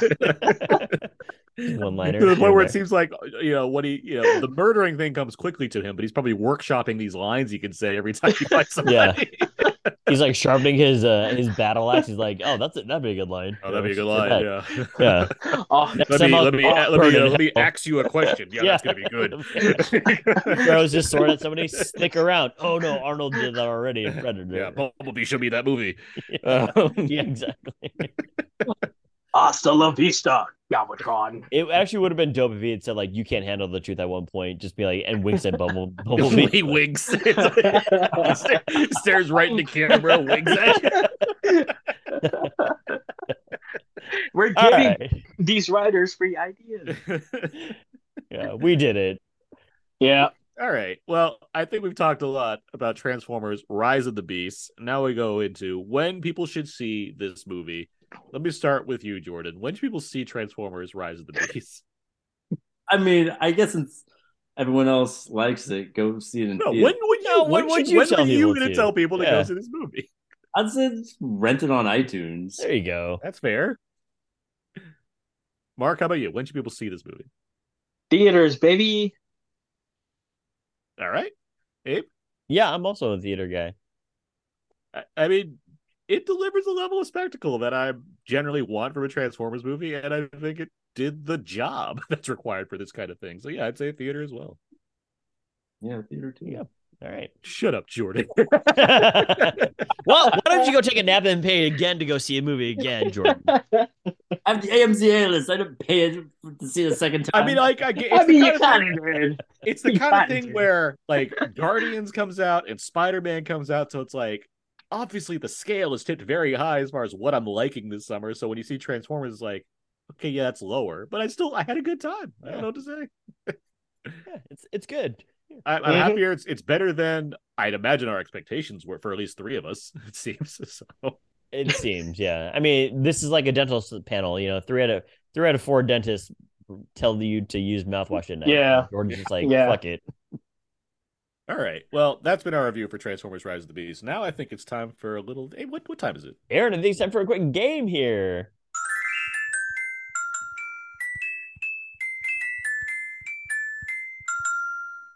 That sounded like Tiny Dancer toward the end there. Aaron, did you know that that's the sound that Bumblebee makes when Aaron's just like, "Hey, dude, can you turn into a 1999 Camaro?" He's like, "Boop, boop, boop, boop, boop." No. I've got a game for you guys this week. Yeah. It's called Transformers Transformed. This is a game. Nobody has to answer by buzzing in. I'll go to each one of you individually. This is a multiple choice game where I will name a Transformer and give you 3 options as to what they transform into. 2 options are real, and the last option is just neither. So it's either A, B, or neither. Okay. So Jordan, you are the because you are a guest, and Mark, you're also a guest. Just roll the dice. Jordan came out first. Jordan, you got to go first. Reflector is a transformer. Do you think Reflector turns into A, a Fuji camera, B, a rearview mirror, or C, neither?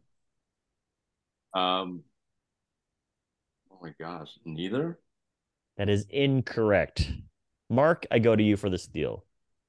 Okay.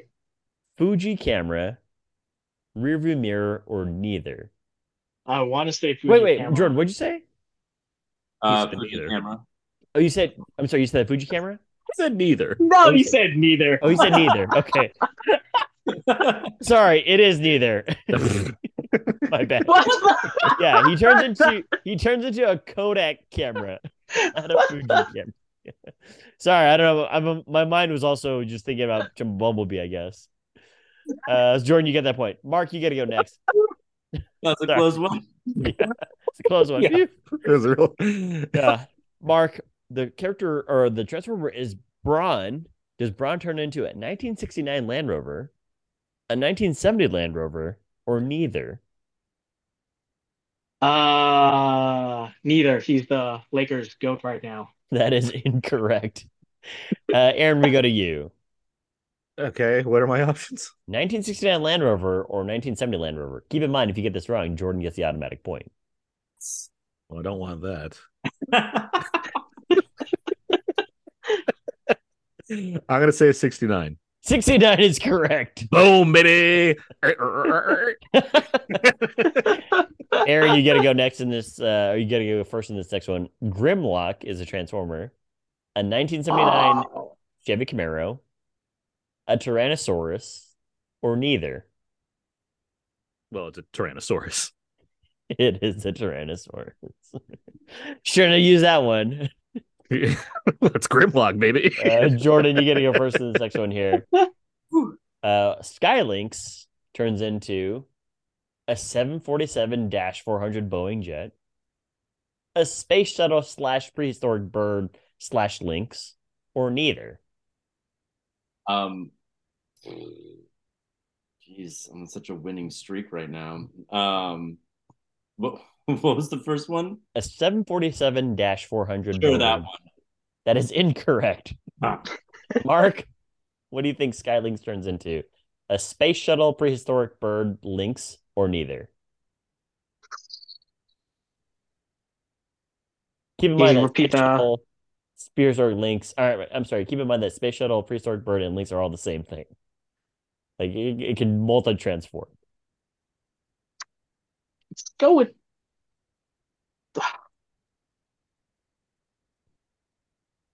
Screw it. The space shuttle bird. That is correct. Skylynx is like a multi-transformer. It turns into a space shuttle, a prehistoric bird, and a lynx. Oh man, Mark, you did it. Yeah, I should go with the least. You gotta go first in this next one. All right. Blaster turns into a Cybertronian handgun, a radio cassette deck, or neither. Neither. That is incorrect. Aaron? I'm going to say a blaster. That is also incorrect. Gun. Jordan, you get the point. No answer needed. Yes. It's a radio cassette deck. Oh, is it? Yeah. That's weird. No, that's not what's his face. It's probably a different blaster you're thinking of. Aaron, you gotta go first in this next one here. Sea spray turns into a jet ski, a hovercraft, or neither.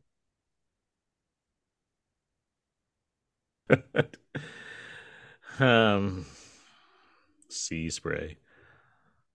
I do like the sound of a transformer going into a jet ski. I'm going to say a jet ski. It is incorrect. Damn it. Jordan, either a hovercraft or neither. Hovercraft. Hovercraft is correct. Damn. Eric, you went first in the last one, or that last one. So Jordan, you get it first in the next one here. Run Amok turns into a Jeep Wrangler, a Ford Bronco, or neither. Ooh, yikes. Decisions. What was the first one? A Jeep Wrangler. That one. That is incorrect. Mark, what do you think Run Amok turns into? A Jeep Wrangler, or not a Jeep Wrangler, that's out. Ford Bronco, or neither? Neither. That is correct. Yes. Oh, no. I've been doing it. Oh, I thought that was from your mouth. Run Amok transforms into a Pontiac Firebird. Oh, good. The next one here. Jordan, you went first in that last one, so Mark, you get it first. Gears. Does Gears turn into a four-wheel drive off-road pickup truck, an M551 Sheridan tank, or neither? Gears. So it's a pickup truck or a tank? Yeah. Or neither. Or neither? Pickup truck? That is correct. A four-wheel off-road pickup truck. Aaron, you got to go first here. Blast Off turns into a Lockheed AC-130 jet, an F-15 fighter jet, or neither. I think if it's the one I'm thinking of, I think Blast Off is the toy that I had. I had one Transformer toy when I was growing up, and it was a purple jet. I think it's Blast Off. Okay. But I have no idea what kind of jet it would be. So it's either a what? What's the first one? A Lockheed? A Lockheed AC-130. It's like those gunships that you've seen in Transformers. Yeah, I know what they are, yeah. And then an F-15 fighter jet, or neither. I'm going to say the F-15. That is incorrect. Jordan, you have two options. What was the first option? A Lockheed AC-130. That one? That is also incorrect. Mark, you get the point by default. It is Damn it, Mark. Genius. Two greatest words in the English language. Default. Jordan, you get it first in the next one here. Only a few more. Recycle. Does that turn into a garbage truck? I was going to say garbage truck. A cement truck, or neither? What was the first option? A garbage truck. That's the second one. Cement truck. Yeah. Oh, you said you're choosing second cement truck? Yeah, I feel like it's the less obvious choice. That is incorrect. Mark, you have no points left. Garbage truck? It is not a garbage truck. Aaron, you get that point by default. It is neither. It is a motorcycle. Yay for me. Mark, you get to go first here. Jazz turns into a 1976 Porsche 935, a 1977 Porsche 911, or neither. God. You suck with this. What was the first one? 1976 Porsche 935. 935. Yeah. The 911. That is incorrect. Aaron? I hate the idea that you might be still tricking us by knowing it because it is a Porsche. But it is a Porsche. But do you know what model? Is it the first one? No, that Mark already chose that one, so that one's already out. No, he said the 911. Oh, he said the 911? 911 is, yeah. Oh, that is not a 911. So, yes, it is the first one. A 1976 Porsche 935. So, Aaron, you get that point. Thank you. Aaron, Onslaught turns into... Onslaught? Yeah. Okay. Not the X-Men character. A gasoline tanker truck, an artillery truck, or neither. I mean, I think that was in one of the movies. Wasn't it in the second movie? Like that big fucking guy? That was like Devastator or something. Or no, the Devastator's in the first. Okay, I'm gonna say what's the first one? The gasoline tanker truck. The gasoline tanker truck. That is incorrect. Jordan. Okay. The other one. So not the neither option or the other one. Neither. I'm gonna go with neither. That is incorrect. Yes! Mark, by default, it is an artillery truck. Shit. Default. The last one here, Skull Crusher. Aaron, you went first, so Jordan, you got to go first here. The last one here, Skull Crusher, turns into a rhino, a crocodile, or neither. Oh my gosh, I have no idea. I'm gonna say neither. That is correct. It is neither because it's a truck. It's like a big old truck thing. It's an alligator. Oh, that's one of the animal ones? Yeah, it's one of the animal ones. Yeah. Oh, there's probably another Skull Crusher somewhere out there too. This is a very close game. Mark, you pulled away with your default. Default. Two greatest words in the English 5 language. points, baby. Default. And props to you guys if you know where I took that from. I don't know. We know our Simpsons around here, Mark. Yes, Aaron got it. Yeah, but that was Transformers Transformed. Great. Thank you, Abe. Thank you for that very complicated. Yeah. Sorry that I didn't hear 9/11 instead of 1976. Yeah. Or like that Jordan got it right the first time. Yeah, exactly. That was weird. My brain was like going to the next one already. My bad. But no, good game. I really hope the Transformer heads are screaming furiously at their iPods. They're like, that was 1989 Skull Crusher, not 2002's. All right. Well, that was fun. Let's move on now. Let's get to our out now feedback. Feedback. This is where we go over the various questions and answers on our Facebook page, facebook.com/podcast. We ask a number of the questions to the listeners. They give some answers. And Mark, Jordan, feel free to throw in any answers you might have as we go through these. First question here is, who are your favorite Transformers characters? Brian E. White, friend of the show, has Michaela. That was the only answer that we got. That's all we got. Yeah, no people saw this one. Mirage, obviously. Yeah, Pete Davidson himself. Grimlock. There you go. I know he's a Tyrannosaurus Rex. That's the exact reason why he's my favorite. I was trying to think about this. Like, I don't really have I guess like Optimus Prime by default, just because he's such a terrible person. He's a terrible person. I enjoy Bumblebee, but I didn't grow up being like, oh man, I can't wait for Bumblebee to be on the big screen. So it's what's his name? Hot Rod, Judd Nelson from the movie. Judd Nelson. Another way, Hot Rod. Yeah. I'm gonna go with Soundwave because he turns into a cassette tape. Oh, that Soundwave. There you go. That's it. He's a bad guy, but it's like, oh, that's a pretty cool transform thing. Yeah, it's like, I have tapes in my chest. Yeah. Would you like to listen to Death? Or how to be a better you in 10 days. All right, here's the next one. We've now gotten to see the Beast Wars era.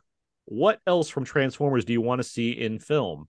Luke Thompson, friend of the show, writes, the KISS players. I had to look this up to see what this is. So this is from Wikipedia. The KISS players derives its name from a controversial gimmick which involves Transformers getting power-ups when they are kissed by human girls, the eponymous KISS players, who fuse with robots and share their adventures. It's very erotic. That sounds very Japanese anime. Justin writes, being honest, nothing. I would like to see a GoBots or maybe even a Robotech Thundercats live action movie. Oh, wow. Robotech. Anything else you want to see from Transformers? Jordan, you can't wait to see what is the next thing? I don't know the franchise that well to speak. I'm sorry to say. Yeah. Maybe like a courtroom drama where Optimus Prime gets brought up on all his crimes. The all his Hague. war crimes. Yeah. It's judgment at Nuremberg, but it's Optimus Prime. He's like, you can't handle the That actually would be fun. The same thing I always say, which is a musical. So yeah, I'd welcome. One of the song titles is "What's Everyone Transforming About?" It's the opening song that they sing. What's everyone transforming about? It's a beautiful day. What's everyone transforming about? Transformers : More Than Meets the Musical coming to Broadway. There you go. Off Broadway. Hopefully, it's better than Spider-Man. No, it's going straight to Broadway. It's going straight. Yeah, it's definitely better than Spider-Man Into the Dark or whatever. It'll have what's her name from Spider-Man Into the Dark exactly. I don't know. I thought you were gonna say Adele Dazeem. Well, she'd started obviously. She's back. Okay, yeah. Still play RC. Yeah, that'd be great. Yeah. Julie Taymor. That's what I was trying to think of. Yeah, Julie Taymor. Friend of the show. Yeah, of course. The next question here is, what's your favorite action scene involving fighting robots? Philip Hurd has the one in Pacific Rim where the kaiju sprouts wings all of a sudden. I mean, that is pretty bad. That's what happens in that movie. Mm-hmm. I mean, Del Toro knows what he's doing. Favorite action sequence involving fighting robots? Forest fight in the second movie is amazing. That second movie is still awful, having just watched it again, but that fight really does rock. Like, it's a really good fight. It's not bad. Yeah. And just the whole the whole last like 40 minutes in the third movie, that's great too. What happens there? In Chicago, Chicago under. Okay, got it. I've said my gripes with that. Like, I think yes, it generally looks cool and stuff. It's just there's no rhythm, there's no start and stop of it. It's just like you could play Scramble Up with all those action sequences and it'd be the same movie. Like, it's just so weird. Sure. Yeah, but I don't disagree. But the individual moments are like no, I agree. Yeah, it's especially watching this recent time because I haven't watched these in a while. It's like the third one really has some stuff going for it for sure. Like it works more than it doesn't. Like when Ken Jeong shows up for 10 minutes to like kill the movie. Oh wow, I forgot about him. That he was in that. Aaron, we're not talking about Fool's Paradise here, so let's keep going.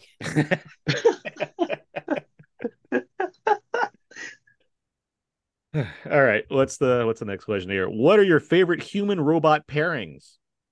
Justin writes Sonny and Spooner from iRobot. Stefan has the Iron Giant. Todd Liebenau, friend of the show, has the Terminator and John Connor in T2. And Chris writes Real Steel and Brian and Charles. Hey, Brian and Charles. Brian and Charles. What about Polly and that robot and Rocky? Rocky 3? Rocky 4? Oh, is it Rocky 4? Yeah. I mean, he was gonna marry her. He loves that. Writing that down, Polly and robots. Yeah. You did love that robot, though. How about Andor and KTSO and K2SO? Mm-hmm. Yeah. And what I assume is season 2 of Andor. What's the line that he says? Like, do not resist your being saved or something? Something like that, yeah. I mean, Robot and Frank. There you go. Wow, I haven't thought about that in a long time. I mean, you guys are forgetting about the classic Short Circuit, number 5. I wasn't forgetting about that, but okay. That's certainly a thing that happened. Yeah, there you go. Human robot pairings. Daryl, the acronym movie. There you go. Yeah, again, a thing that happened. That's for sure. Yeah, he flies an SR-71 Blackbird with chewing gum. All right. Wanda and Vision. Yeah. You know, he keeps her alive because, what is I forget the line. What is suffering but not the extension of love or whatever? I can't write. Yeah, whatever James Spader says. Yeah. That is interesting here. What's your favorite what's the funniest movie robot? Jason Ritter, son of John, has K2SO, or one of the weird AI voices in Transformers, a cartoon. Scott has Sleeper, and Chris has Marvin from Hitchhiker's Guide to the Galaxy, and Tars from Interstellar. Certainly, when you turn up its sarcasm meter. Yeah, for exactly. Sure. Yeah. Funniest. What? Bender. Bender? Bender. Hey, I'm Bender. Bite my shiny metal ass. He's a pretty good. He's a pretty funny robot. Funniest robots. I mean, Wall-E's got some jokes, right? And he's got some dance moves. Got some dance moves too. Definitely got the dance moves. That guy's in love. Let's see, does Bicentennial Man have any jokes? He's just sad all the time. He's probably hilarious all the time, though. I guess those are scenes. He's just like, oh, I've seen my past families that I've taken care of die. I guess those are. Yeah, he's got a lot of bits in between those scenes. A lot of time in his hand. He's constantly going on stage at nights when he's not looking after families, doing his tight five. he's like under his prime. He's just like practicing his one-liners while he's just like sleeping at night. Yeah, and everyone's always like, for a robot, he's really hairy underneath that shirt. It's like, why is he wearing a shirt again? I don't know. He's a robot. His default answer to that is, whoa. That's a good 1 second, Robin. I'm curious about this question. What are the other funny robots? What are the other funny robots? There's got to be some. I mean, funny robots. Funny how? Like, no. I mean, yeah, Joe Pesci bot. I mean, the lines that Ben Schwartz wrote for C-3PO in the sequel is pretty. For BB-8? No, I thought he wrote for C-3PO too. Oh, did he do C-3PO Punch Up? Yeah. Okay. I thought he voiced BB-8. I don't know. Well, he had like Hader did it and they didn't use it. Then like Schwartz did it and they didn't. And then they didn't use it. But like they used like the rhythms they were going with to like make it come to life. I don't know how BB-8 works. I don't know. Because I think he wrote the line. It's like, oh, hello, Han Solo. You might not recognize me because of the red arm. It is a funny line. That is a funny line, actually. That line doesn't make me laugh. Thinking about it, it's like, oh no, yeah, that's exactly why I didn't recognize you.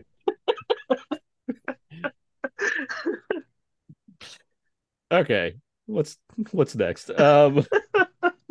You're now Optimus Prime. Who are you picking to be on your team to stop Unicron? What? Chris writes Scorn, Hot Rod, definitely Hound, and Ironhide. Okay, so thanks for the really nerdy answer, Chris. I kid. I like welcoming the answers. Luke Thompson, friend of the show, has a much longer answer. He writes, based on past experience, you go with Hot Rod. Unfortunately, the movieverse version is an idiot with a fake French accent.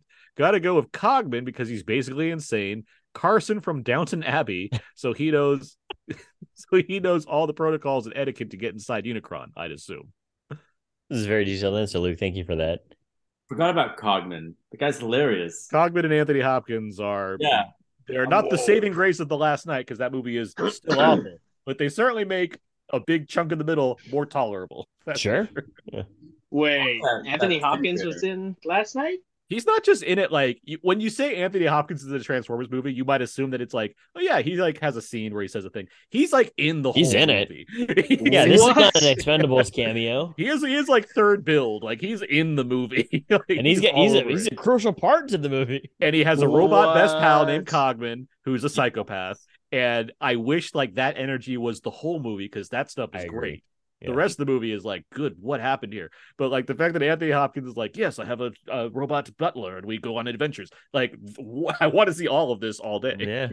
His bloodline is like the one that's like keeping the Transformers together or something. He's part of an elites group, yes. Yeah, he's the original. What's that? Secret Society. It's like the Wiccans. Yeah, exactly. Yeah. Some asshole group. But back to our more pressing question: who's on your team to stop Unicron? I'm gonna borrow Jordan's answer from earlier. It's like I just don't know this franchise well enough to be like I would choose this person or that person. I thought I left this question open ended enough to realize you don't have to use Transformers. I just want to know who you would use. Anybody? To stop Unicron. Yes. Oh. Yeah, no. I want that teddy bear from AI because that thing's loyal. This is true. Can't be bought. Yeah, it can't be bought. Yeah. Except in stores because he's a toy. Oh. But Loyalty can't be bought. Fair enough. After you buy it the first time. Got it. Picking your team to stop Unicron? I mean, I feel like you'd have to like get Unicron's brother to be like, dude, what are you doing? Like, mom's worried about you. Come home. And he'd be like, all right. What's his brother's name? Broacon.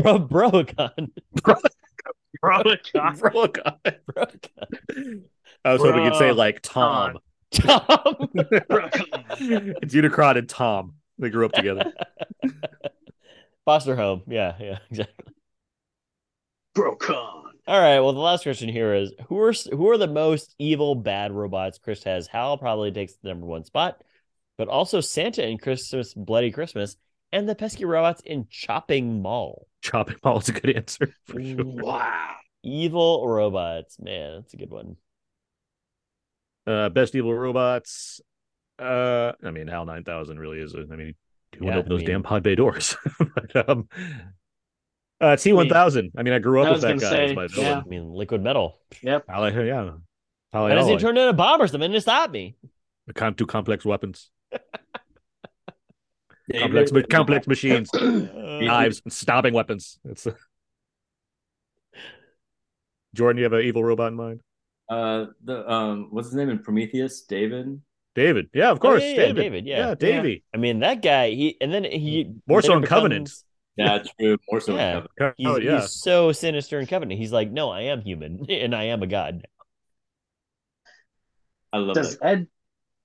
No, 209. Yeah, I was gonna say 209. Does he count? I'm gonna say yes because he kills the CEO of. It's more like he's not necessarily evil though. He's more like he's just malfunctioning. He thinks you're holding a gun when you're not holding a gun. That guy just like died a needless death. Somebody get a medic. Don't they say? That's what they say after the guy gets like blown away, just like blown up, like fell in the window, right? Somebody call a medic. He's dead. Stop it. He's already dead. That's two Simpsons references already. Yul Brenner and the King and I. Yeah, the King. Yeah, you remember Robot Yul Brenner, the King and I? No, in Westworld, the original Westworld. Okay, he's a real bastard in that movie. Yeah, I mean Arnold in the first Terminator is like a bastard. Yeah, T-100. It's a nice night for a walk, man. Nice night for a walk. Yeah. Oh, R.I.P. Our guy, Bill. All right. Well, that's not enough feedback. Feedback. And that's going to bring us to the end of this episode about Now Third and Abe. You can find more of my work, my personal blog, thecodeofzeke.com. Everything I do ends up over there. I write for Wheel of Entertainment for movie reviews, Why So Blue for Blu-ray and Criterion reviews. I'm currently on the Summer of 93 at 30 podcast, part of the Brandon Peters show with Brandon Peters and Scott Mendelson. We're talking about the summer movie season from 30 years ago in 1993. That's been a lot of fun. We've recorded all of them already, so they're just coming out now, but they're a lot of fun pickups, so be sure to check out that show as well. Yeah, on Twitter, Aaron's PS4. It's good. I like it a lot. Yeah, good. I just saw that when we were recording just now, the new episode just popped up. So cool. Boom. Abe? You find more fun stuff over my Instagram, abe.mua, and twitter.com/WallerSmoose. #workfriends. Dude, you were inside me. Jordan Grout, anything you want to plug? Ooh, I'm everywhere. Like, look in your closet right now. Look in your foot. If you're driving, look to the left. If you're in bed listening to this, look under the bed. I'm everywhere. No. Oh my god. Oh no. Boogeyman 2 starring Jordan Grout. Mark Paces. Where can people find more of you online? You can find my reviews, articles, all that good stuff at nerdreactor.com. You can also find me on Instagram and Twitter at PacmanNR7. Great. Right. You can find all the other episodes of Out Now and Aaron and Abe on iTunes, Audioboom, Spotify, and Stitcher. SoundCloud, Podomatic, and HHWLOD. Feel free to email us at outnowpodcast@gmail.com.